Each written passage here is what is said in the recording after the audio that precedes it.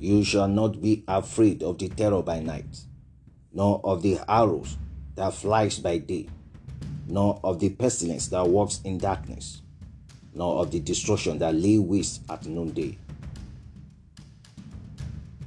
Fear has torment, the Bible says.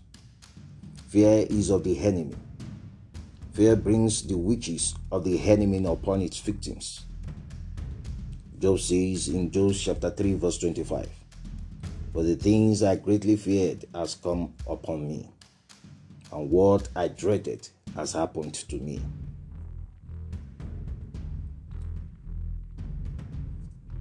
Seun Akode is my name. Welcome to my podcast. God does not want you to live in fear. He does not want you to be bound by it, because He knows what it does to His victims. It torments them. Fear is a tormentor.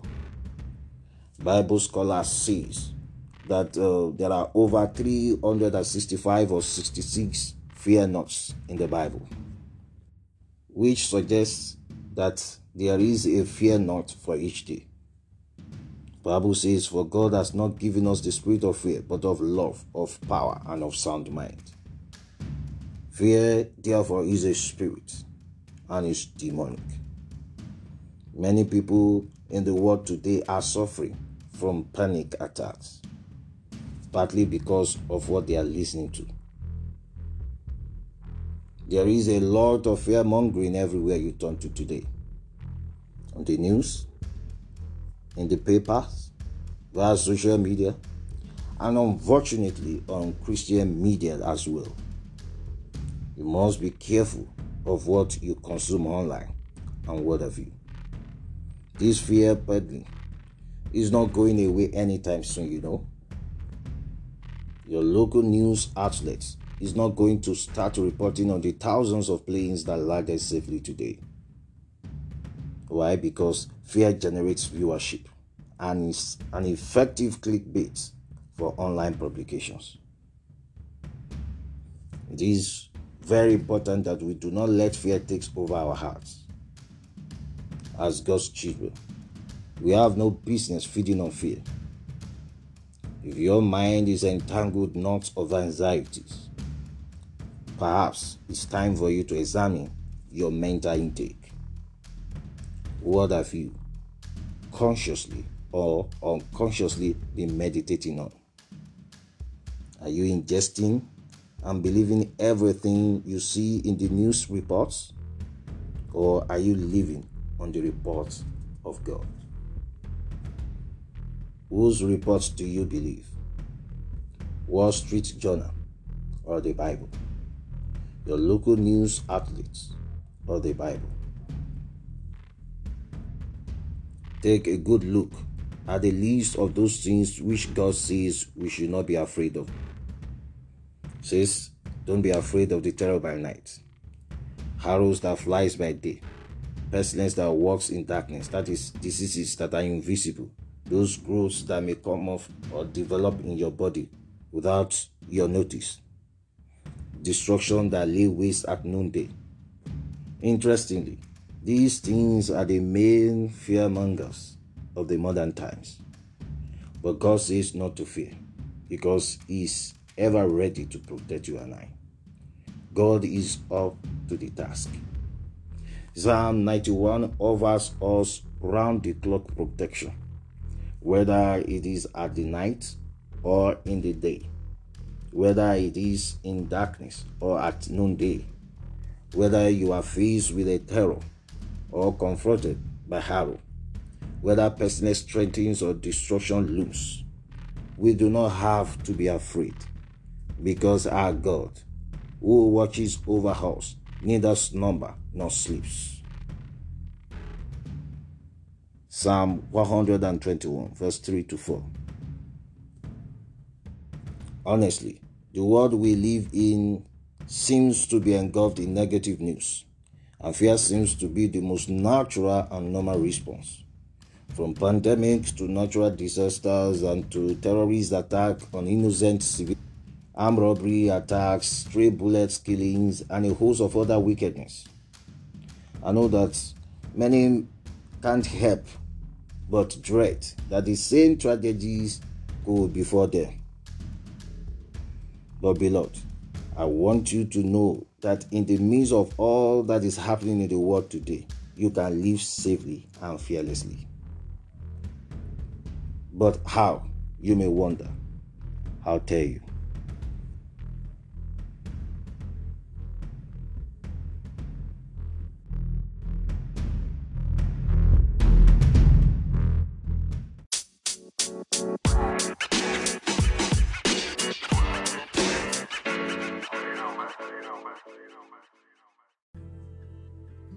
Welcome back. 1 John chapter 4 verse 18 says, "There is no fear in love. Perfect love casts out fear, because fear involves torment. But he who fears has not been made perfect in love." Here scripture is showing us how to deal with fear. Love casts out fear. Love and fear cannot coexist. What kind of love casts out fear now? Your believing in the love of God for you will cast out fear from your heart. It will make you to sleep like a baby in the midst of staggering opposition. Probably David is one of those guys in the Old Testament who believe God loves him.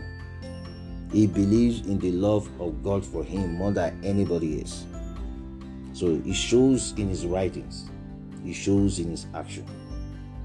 For instance, in Psalm 23 verse 4, David says, "Even though I walk through the valley of the shadow of death, I fear no evil."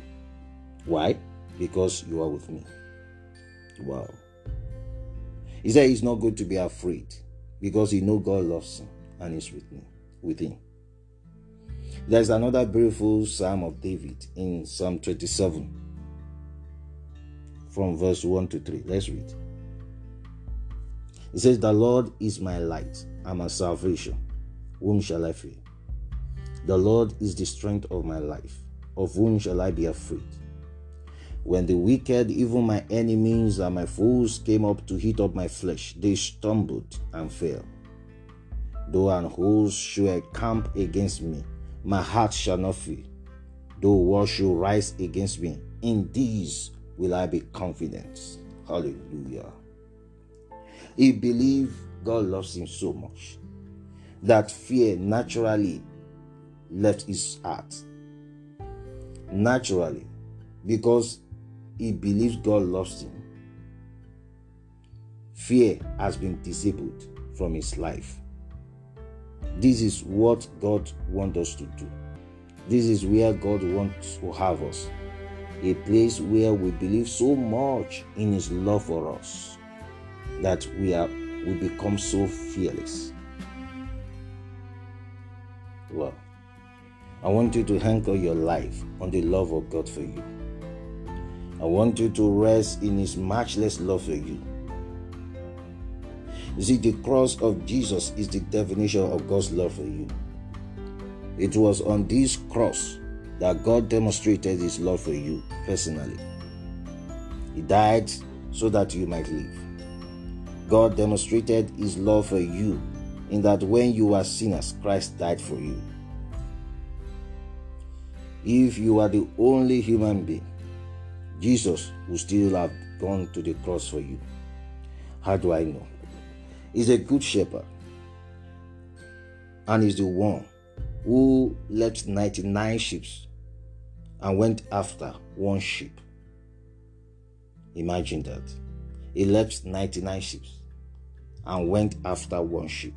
You are that one sheep. That tells you how much he loves you. This tells you how much he loves his sheep individually. He loves them individually. He's a good shepherd. A good shepherd laid down his life for the sheep. Can you ever fathom that? That a shepherd who died for his sheep.